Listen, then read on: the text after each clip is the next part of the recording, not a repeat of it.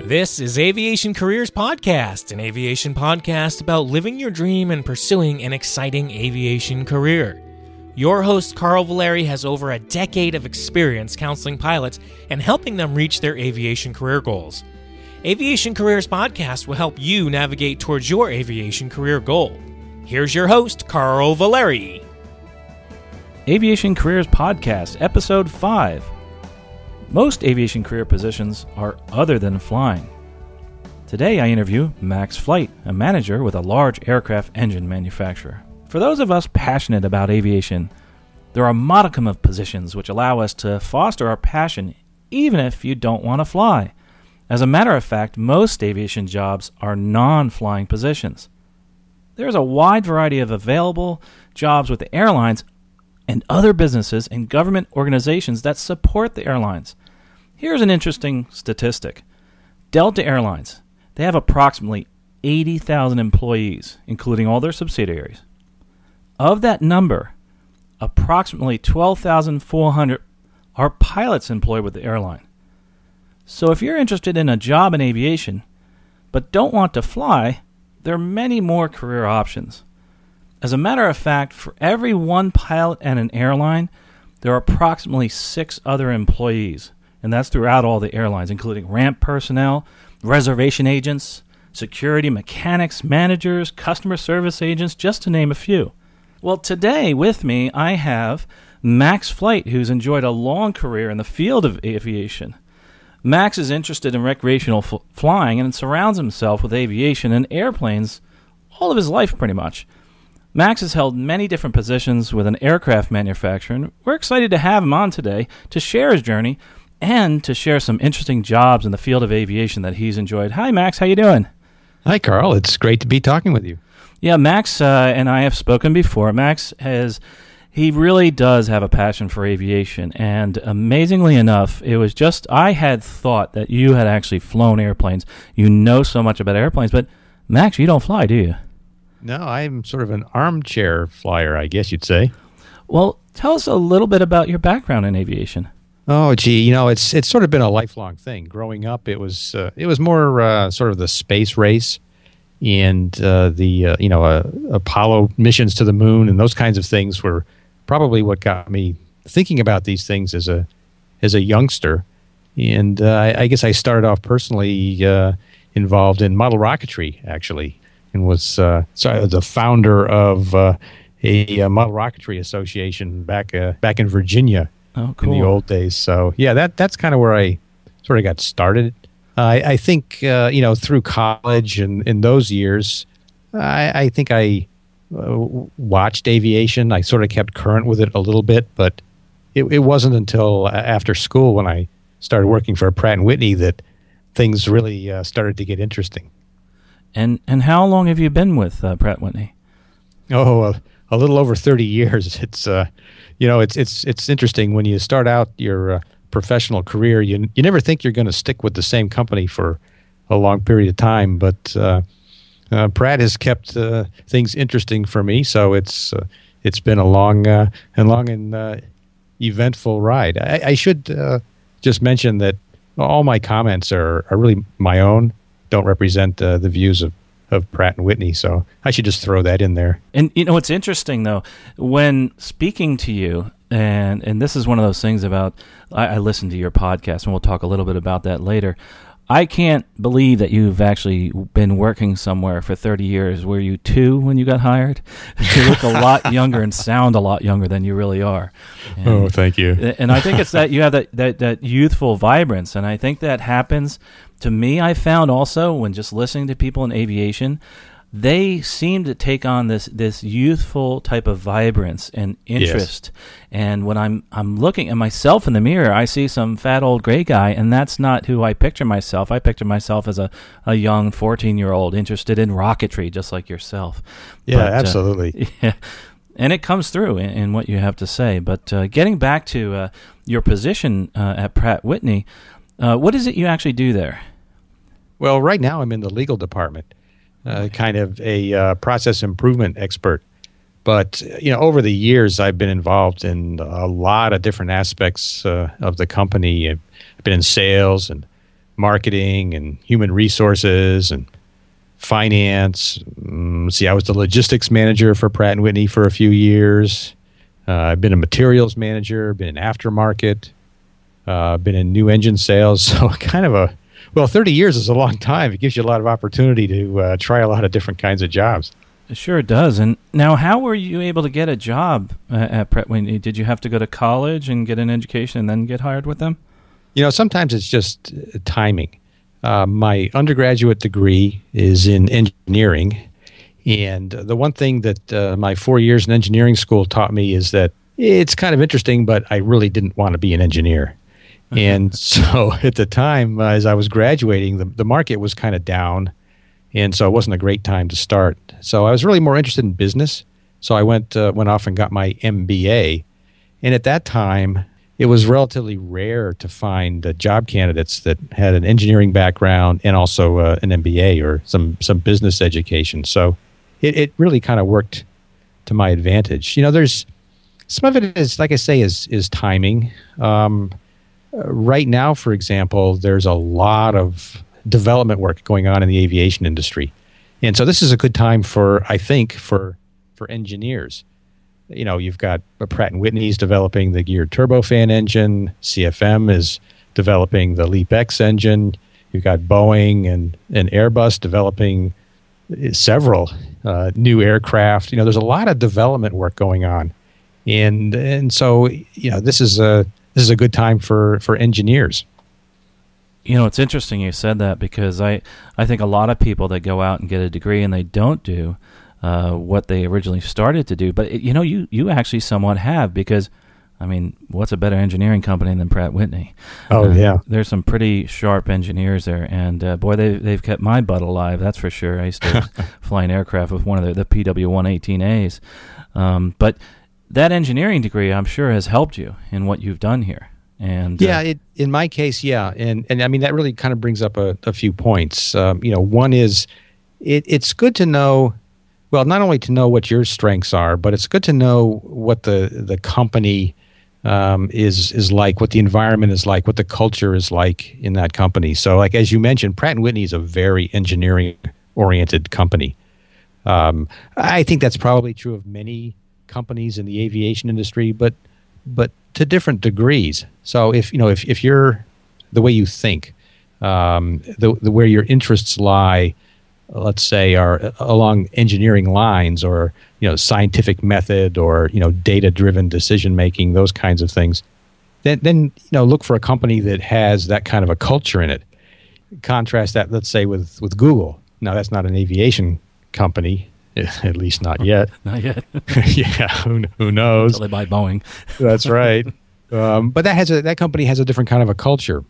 And so, I think that's, when you're thinking about your career, thinking about starting a career anyway, I think that's a good thing to consider is sort of the different kinds of cultures of different companies, because they really are different.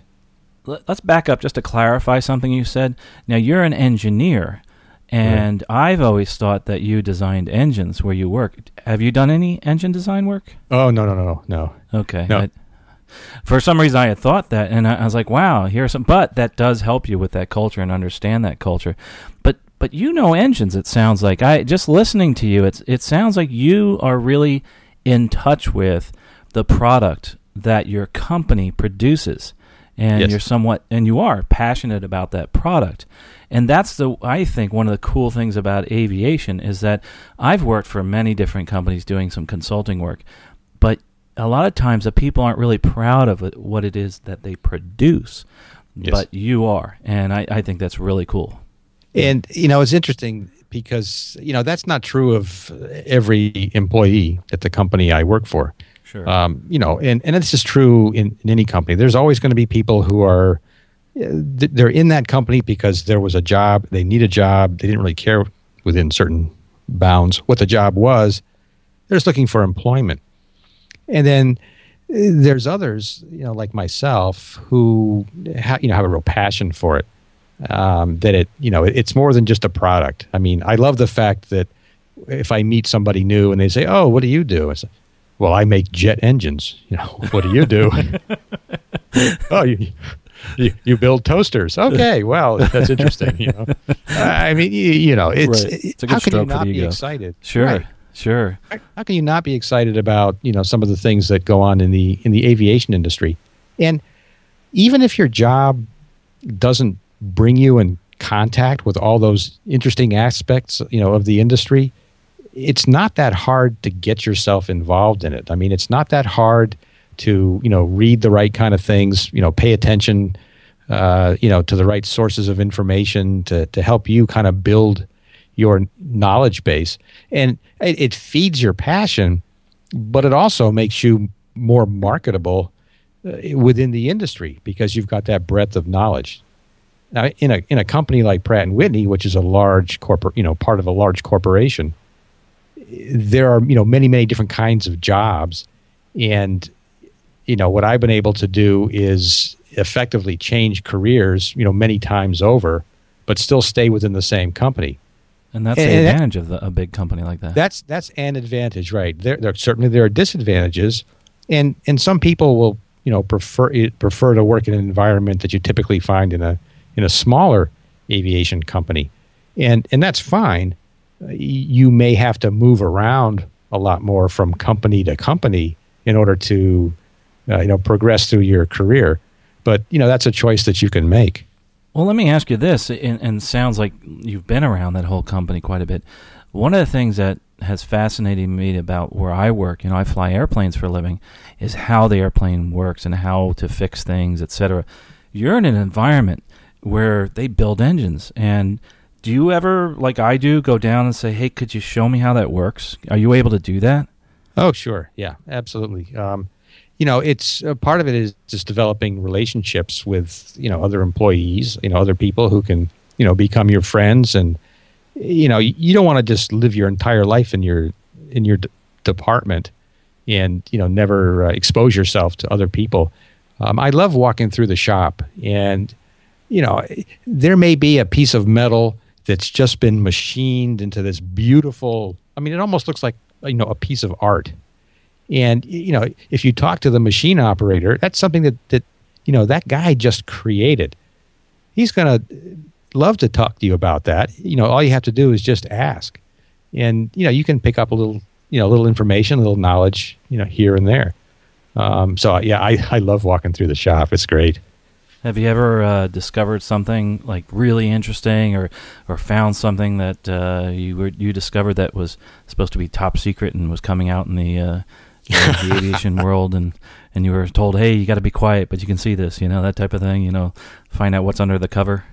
Well, there are certainly, black programs, I'll call them, especially with respect to military programs.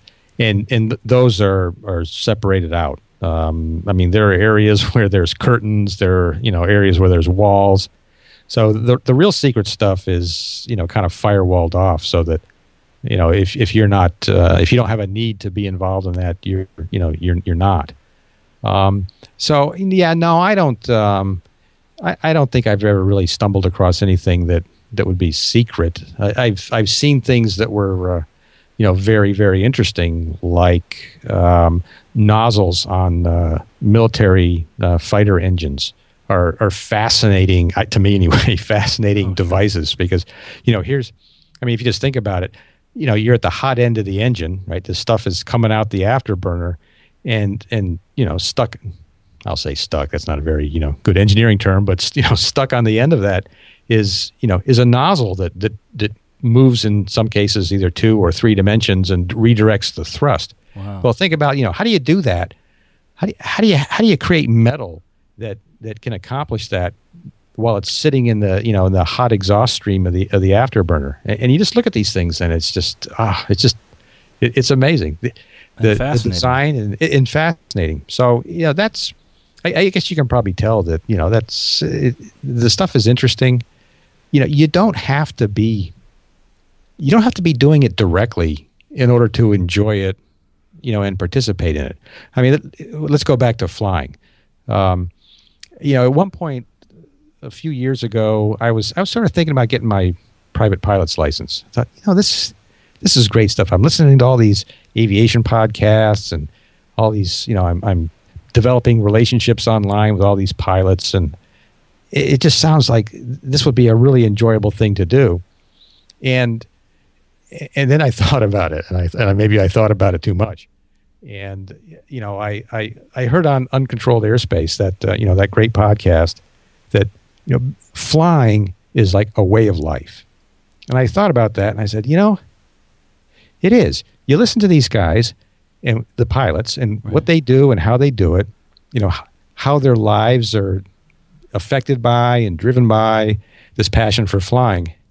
And it becomes a way of life. And I thought, you know what? I just can't do that right now. I'm just not in a position where I could engage in it, fully the way that most, private pilots do. But that doesn't mean that, I can't enjoy it. That doesn't mean that I can't, go along with, other pilots and, enjoy small aircraft and, even once a Robinson helicopter. You can still be involved in it in different ways. And to add to that, and I think this is really the point of our conversation here today, is that you can be involved in so many careers in aviation and still have that passion and be part of that passion of other people that are flying and get that enjoyment out of their enjoyment and they're sharing with you, and possibly do that at some other time. Like you're a great case. Maybe later on you'll possibly fly, exactly, take lessons, etc. And and that's actually not a very bad way to be, because especially in an endeavor like aviation, it's similar to, say, getting your degree. You really just don't do it halfway. You have to really go for it and put your efforts into it. And I commend you for actually looking at it that way. But still, when you get started, what's going to happen is you're going to be there with your flight instructor, and you're going to be telling him how the airplane flies.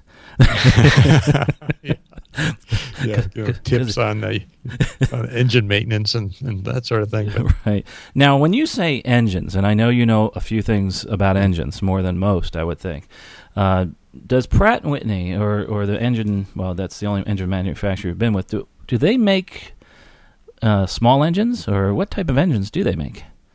Well, you can really think of Pratt & Whitney as two operations. There's the Pratt & Whitney in the U.S. and Pratt & Whitney in Canada. And generally, Pratt & Whitney in Canada makes the smaller engines, business jet engines, helicopter engines. They also make turboprop engines as well as gas turbine engines. And Pratt & Whitney in the U.S. is airliner engines, basically, and also military engines. So you think of, big engines, that's what we call, large and small. The large engines in the U.S. and the smaller engines in Canada. Right. What kind of engines do they make there in Canada? Well, for turboprops, the PT6, which is probably one of the most widely used, most successful, maybe one of the greatest turboprop engines. But also business jet engines for Cessna and others. Even the engines on the Eclipse jet are Pratt & Whitney Canada jet engines. Well, and where do they manufacture those? Where's their headquarters up there? They have a couple of facilities. I guess primarily around Montreal. Oh, okay. But that's really neat that you know all that about this company and where they manufacture these. Would you say that most of the folks you work with have that passion? I'd say a lot do. Almost everybody has passion for their job. Right. That's pretty clear. A subset of them are passionate about sort of aviation in general. And then there's a few sort of fanatics like myself, right, like you, that well, that really enjoy it. So it's I think it's the spectrum. I mean, when you walk in, to be honest with you, every employee is not just nuts over aviation in general, but many are certainly. Sure. Now, getting to your job or the type of job you have. I fly airplanes for a living, and I'm in a hotel room all the time, and a lot of people say, wow, that's so glamorous, etc. Well, sometimes it is, and sometimes it isn't. Now, don't get me wrong, I love doing this, and I love being away, but the little things in life I miss, like sleeping in my own bed, waking up in the morning and knowing what country I'm in. Waking up in the morning and knowing I can go and I can put a load of wash in, that type of thing. For people that say they love aviation and they want to get a regular job, but they want to stay in that aviation field, do you have any advice for people like that? Do you have any specific degrees they might think about going towards or anything like that? I mean, or is it varied? Yeah, it varies, but for a lot of companies, some kind of a technical degree would be expected. So engine companies, airframers, airplane companies, in a lot of cases, they'd be looking for a technical background, but a lot of positions don't require a technical background. You could be in a human resources position, for example, or in a communications department, for example, that doesn't require the same kind of technical background as an engineer or a quality person might want to see. But I think if you have that technical component with it, I think it helps. Because again, many of these companies are sort of fundamentally technical or fundamentally engineering. So if you have some of that, it'll make you a better communicator with the other people that you would work with, and that would be recognized. I think some big things to think about are, is it a big company, small company? Are you a generalist or a specialist? I mean, if you have a passion for a really specific thing, whether that's being a pilot or being an aircraft engine mechanic, if you have a really strong passion for that, then I would advise people to really dive in that direction. Really kind of focus everything in that direction that you have a lot of passion for. If you're more like me, at least starting out, with sort of a general passion for the industry, then it's a little bit different. Then it's so how do you get into the industry, and how do you create a path, or how do you maximize the opportunities for a path through that industry over the years? And you can change positions, you can change companies. A lot of it is about being knowledgeable about the industry that you're in, letting people see that you're knowledgeable. You're more than just very, very good at your particular job function, that you understand that the industry or the business in the larger context. That'll open up doors. So part of it is kind of just getting in, and sometimes quite frankly, getting in is tough. It depends on where the economy is. In the last few years, it hasn't been so great. I agree. I think having a technical degree does help. I mean, there's so many other jobs that you can go towards. Say you do have a passion for aviation like I do. I've been asked, hey, do you want to go program simulators, that type of thing. I was like, wow, that'd be kind of cool. And what happens is, here I am a pilot.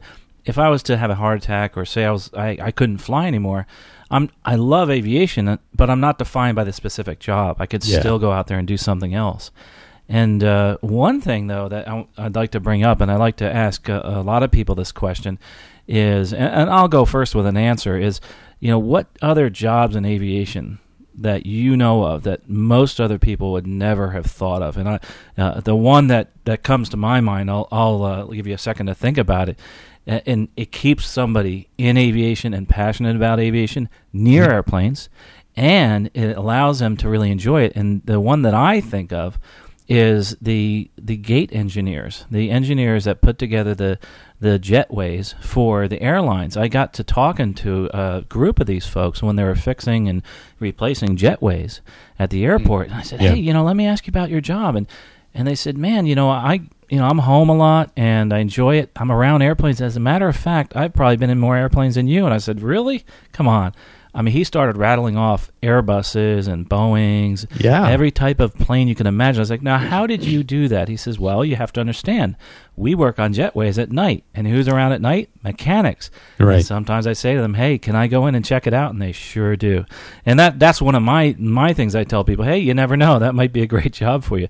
Is there anything that maybe you know of, or a couple of jobs possibly you know of, that people may not have thought of that keep them into aviation? Yeah, but back on yours, though, because that's very interesting. The whole ground support equipment business is huge. I mean, just think of all the equipment that gets used at airports. And someone's got to manufacture it, someone's got to maintain it, someone's got to utilize it. There's, I don't know how many jobs are associated with just ground support equipment, but I bet it's a lot. Well, the first thing that comes to my mind actually when you ask that question is about airports, and it's airport operations.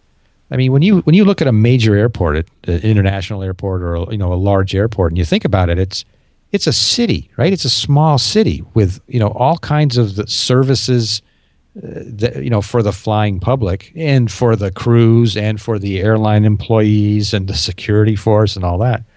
It's a city that supports all that activity. Well, there's got to be a lot of jobs associated with that. That just seems to me to be an interesting area where you could get into it. You could get it. It would seem to me that you could get into that with starting off with a variety of different skills that would qualify you for a job in airport operations. And like your Jetway example, it gets you right in there with the action, and gives you an opportunity to develop networks with other people. I think we even talked about networking, but I think that's a really important part of this too, because we think of aviation as being big, but really in a lot of ways it's kind of a small industry. And all the time you see examples of people that you worked with, let's say in one context, and then 3 years later they're working somewhere completely different, maybe even in a different country, let alone just a different region. In a different kind of a job, and it comes about through, to a large extent, by the network that you have, people who know what you know. The more you know, and the more people know what you know, right? That maximizes your chances of opportunities presenting themselves. But I've taken myself off on a tangent. No, that's excellent. I think the networking part of it, that was outstanding that you mentioned that. If you're passionate about aviation, there's other people that are too, and that you will know somebody that knows something about what you're doing, and then you say, hey, yes. I was talking to a guy the other day, and told him what kind of airplane I fly, and I said, boy, we have a real problem with this, and he goes, it's funny you mentioned that. And I was sitting at a bar having a beer, and he says, well, I do the wiring for that airplane. You want me to explain why that is? I was like, wow. Cool, so here we sat, and it was awesome. It was like, gosh, I never knew that, and now I bring that back, and I have that knowledge. And then I talked to somebody else later on, and he's like, yeah, I knew that, and they work for a similar type of company that supplies the aircraft with wiring also. Mm-hmm. So You're right. It's just it really is a small world, and networking, just for people looking at a career, I think that's really important. Networking. Yeah. I actually have found that just through what I'm doing here with the podcasting and on my blog, I get offers for jobs from people that I never would even thought of. I mean, I've had people say, hey, would you mind coming work for us?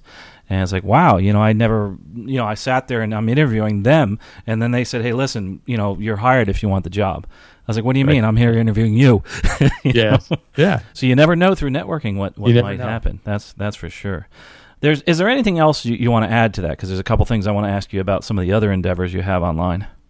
Well, just real quickly, along the lines of, where might folks look for employment in the aviation world that's different from flying? I think one thing I'd say is kind of look at trends and think about those. So if you think about, what are some trends in commercial aviation anyway, there's been a huge growth in the use of composites, right? Principally for aircraft, somewhat for engines, but mostly for the airplanes themselves. I don't really know for sure, and I'm not, certainly not giving investment advice or anything, right. But, that might be a way, an area to consider, to look at composites. Well, that makes sense, because composites are lighter, they're stronger, and we're trying to save gas. Exactly, and along that, biofuels, right? We've seen a lot of demonstration flights that's, seems to be proving that at least at a 50-50 blend, biofuels are wildly successful. But, as we've talked on our podcast several times, what's lacking is, not only the manufacturing, behind creating those biofuels, but also the distribution network to get those biofuels to, the airplanes that need them. that seems like that's a growth opportunity. So, that might be an area that some folks might want to consider in terms of a career. Particularly, like maybe you've got interest in agriculture or something like that. Well, what a great way to combine that with aviation, biofuels. I guess you could apply that to other things. Yes. Let's pull something out, like a lawyer. Say you want to be a lawyer, but you want to somehow get involved in aviation. But there's so many ways you can. Airlines need lawyers, and also environmental lawyers, especially. Nowadays. Environmental lawyers and intellectual property Right. lawyers. Yes. Right. Everybody's into patents these days. Yeah, they sure are. The other thing, too, just adding to that, I think might be an interesting thing to get into. And I don't know much about them other than I see that aircraft engines are using them as ceramics. And yes. And understanding the technologies behind those. Heck, I have a ceramic knife. And yes. It works really well. And I'm like, why? And, because when I say ceramics, I'm thinking, okay, it's the little pottery that I made in high school, but no, it's different, and it's come a long way, ceramics. And here's another thing that I never thought would be something to get into in aviation. Yeah, and especially in with jet engines. I mean, many jet engines in the turbine section, in the hottest part of the turbine section, the gas in there exceeds the melting point of the metal. In other words, you have blades spinning around in an environment that exceeds their melting point. Wow. How do you deal with that? There's different ways you can deal with it, but ceramics and that kind of thing is one of those ways. There's just all kinds of avenues into aviation fields. Well, and this is great. I mean, just in our few moments of talking, we've come up with quite a few. And there's many, many more. As a matter of fact, what's interesting is you have gotten into another field in aviation, and that's in new media and podcasting and blogs, or mainly an aviation directory, and talk about a million different ways. Well, there's a thing that's called 30,000feet.com that you started. And, it's one thing I'd like to ask you, for some people that are looking at this as a part-time job. I know we're talking full-time here. There's another avenue. Say you were able to do something online and make a little extra money doing that online. Do you actually do that? Do you make money off your websites? Somewhat, yes. Yeah, okay. Not a whole ton, but well, feed your hobby. Some. Yeah. Oh, yeah. Well, it more than feeds the hobby. So yes. That's good. That's good to hear. So and it also opens up, avenues, and brings you in contact with people you wouldn't otherwise, as you know real well. Right. And if you maybe you have asked, maybe you're a good writer. Maybe you can blog well, and so you blog about aviation.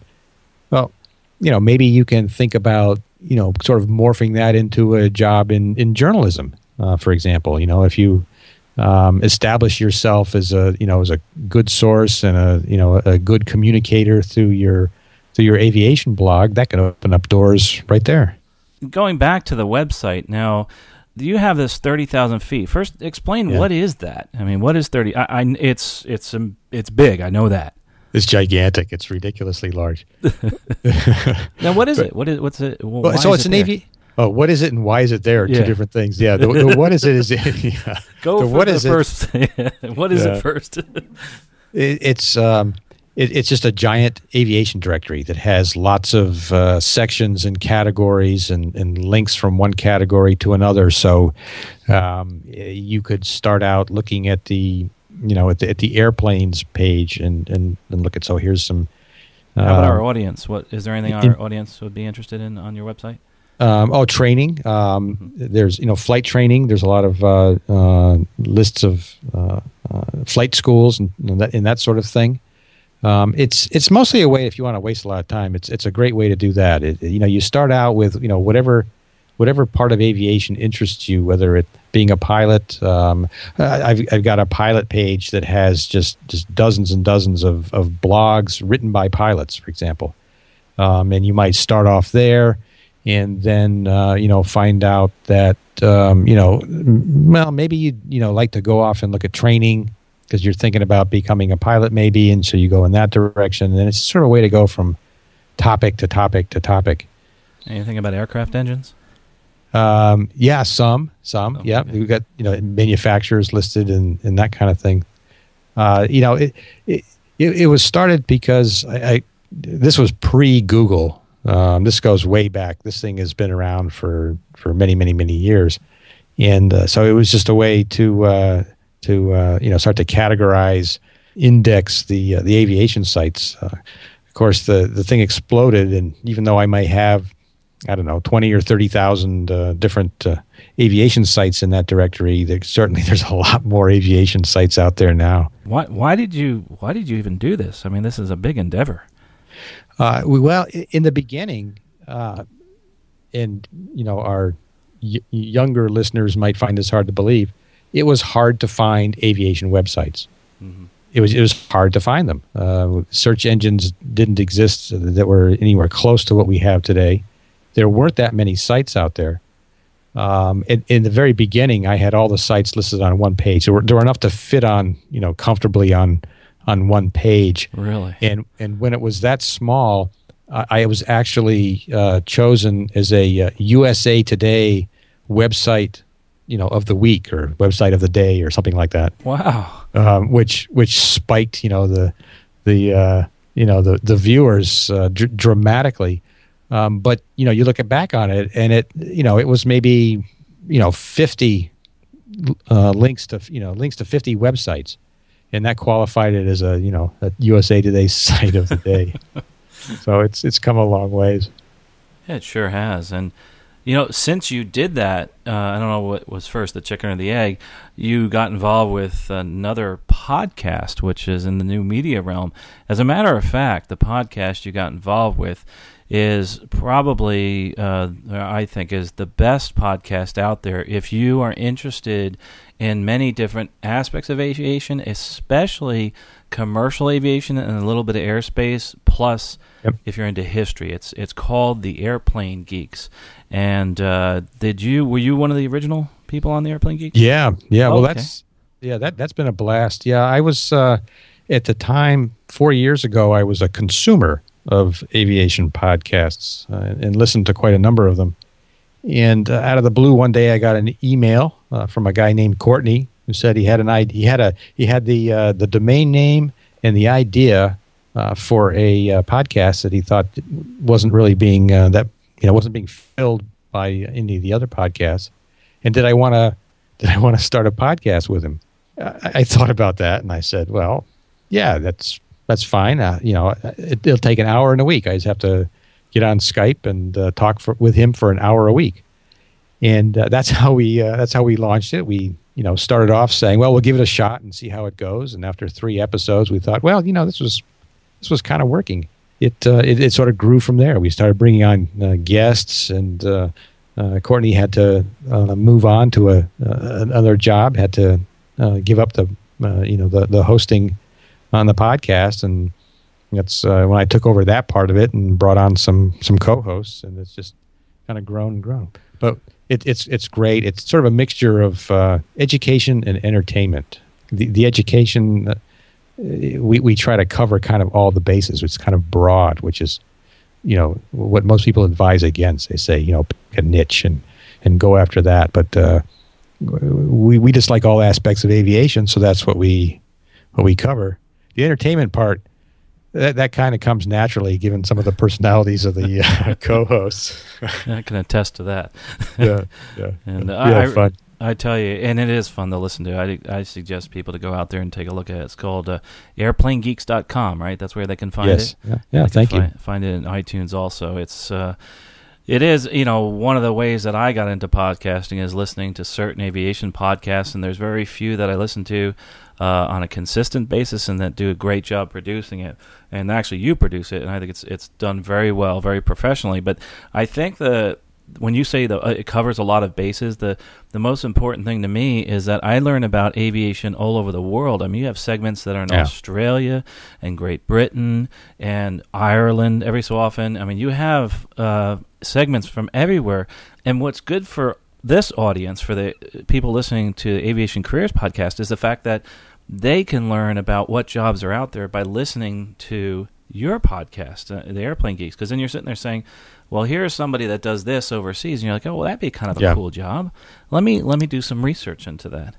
Yeah, I think it will expand your thinking on aviation for sure. That's kind of what we aim to do. Oh, sure, and I think you do a great job of it. Well, Max, this has been great. I tell you, is there anything else you want to tell our audience, or I should say, how would they get in touch with you? Say they have questions other than going through my website. Is there any other way they can find you? Well, let's see. People can find me on Twitter and on Google Plus. Just look for Max Flight. Emails. Probably the easiest way is to use the podcast email address because it's the easiest to remember, which is just thegeeks@airplanegeeks.com. And if people write to me there, I'll see that there. And they can always find you. Just go to airplanegeeks.com, the website, if they can't remember the email. And 30,000 feet, that's a great directory, and that's a kind of a neat way to start to realize that there are so many other aviation careers and jobs out there other than flying. And that's something that I want to promote here, is that you really can stay in aviation. You don't have to actually fly airplanes. And Max, do you mind just sticking around for a minute and just where I go over Sure. some of the product recommendations, and then we'll close up here. The one of the, again, talking about aviation jobs, we've only talked about flying and engineering and that type of thing, but one of the big fields in aviation, and one that has many jobs because they're a direct influence on the passenger experience, is the flight attendant. I mean, this is somebody who can make or break the airline. All right, they truly are the ambassadors to the airline because they are out there with the customer every single day. And if somebody is looking for, I feel, a challenging job because of the fact that you must deal with people and a variety of people on a consistent basis, I really would suggest looking into something like that. And Max, do you have anything on your website about flight attendant jobs? I forgot to ask you that on 30,000. Yeah. There's a whole flight attendant page. One thing I'd add to your recommendation there is there's a great podcast by a flight attendant. It's called Betty in the Sky with a Suitcase. So Betty is a flight attendant with a major U.S. airline, and in her podcast, what she does is she tells stories, or she has other people that she runs into, other flight crew, pilots, other flight attendants, so forth, tell interesting stories about their lives in those roles, and it's extremely entertaining. Betty is she's got to be the sweetest person you can ever imagine.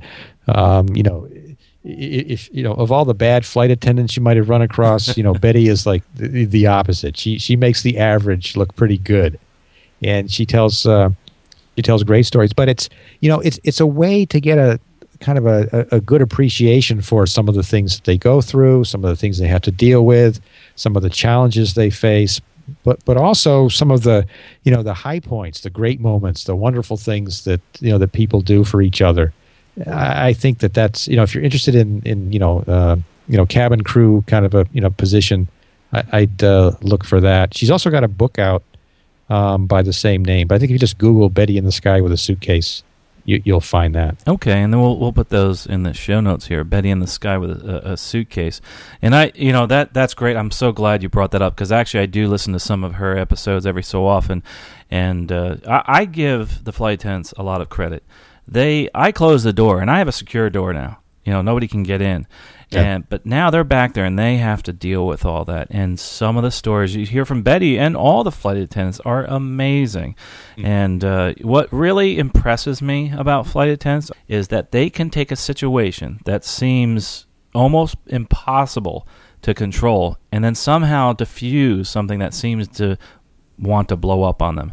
They'll have an angry individual all of a sudden happy and smiling, and you can tell a great flight attendant when people are getting off the airplane. That's exactly what I like to do, is look down and see what the reactions are to the different flight attendants as they come off, or the passenger reactions, and that I think Betty brings that across in hers. And I've only listened to a few episodes every so often, but we'll definitely put that down there as a product recommendation. The other product besides that one, we'll put that there. The one that I was going to suggest, as far as this is a little bit drier than Betty's, but it's a great start.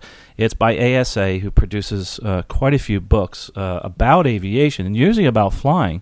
but it's called Welcome Aboard, Your Career as a Flight Attendant, and I'll have links to that, and that'll be in the show notes also.